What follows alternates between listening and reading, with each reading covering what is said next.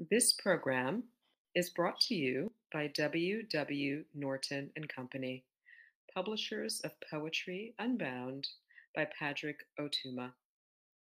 Now in paperback and featuring immersive reflections on 50 powerful poems.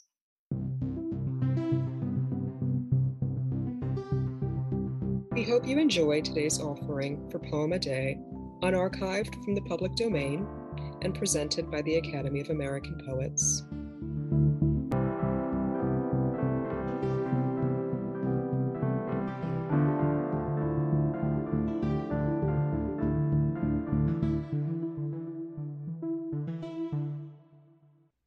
Stars in Alabama by Jessie Redmon Fauset. In Alabama, stars hang down so low they purge the soul with their infinity. Beneath their holy glance, essential good rises to mingle with them in that sky sea.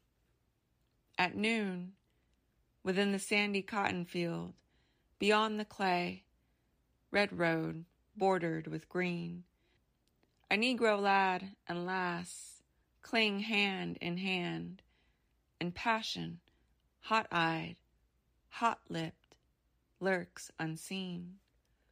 But in the evening, when the skies lean down, he's but a wistful boy, a saintly maiden she. For Alabama stars hang down so low they purge the soul with their infinity. About this poem, Stars in Alabama appears in The Crisis, Volume 35, Number 1. In Jessie Redmon Fauset, Black American writer, literary biographer Carolyn Wedden Sylvander writes, Stars in Alabama in The Crisis in January 1928 contrasts in 3 stanzas the passionate heat of noon cotton fields with the pure holiness of the Alabama night. The first lines are again repeated as evening returns. Fauset has moved through the poem from personal feeling to a quietly effective comment on passion and its context.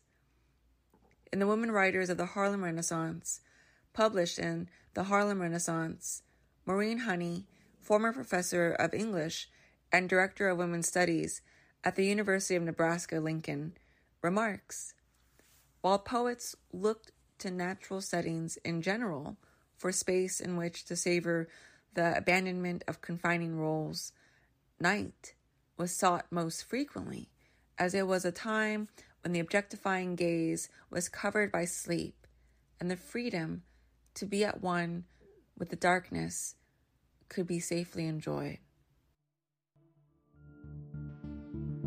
Poem a Day is the original daily poetry series featuring new poems by today's poets.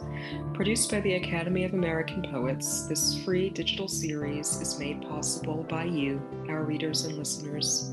Learn more about Poem a Day and, if you can, please consider supporting this work by visiting poets.org/give.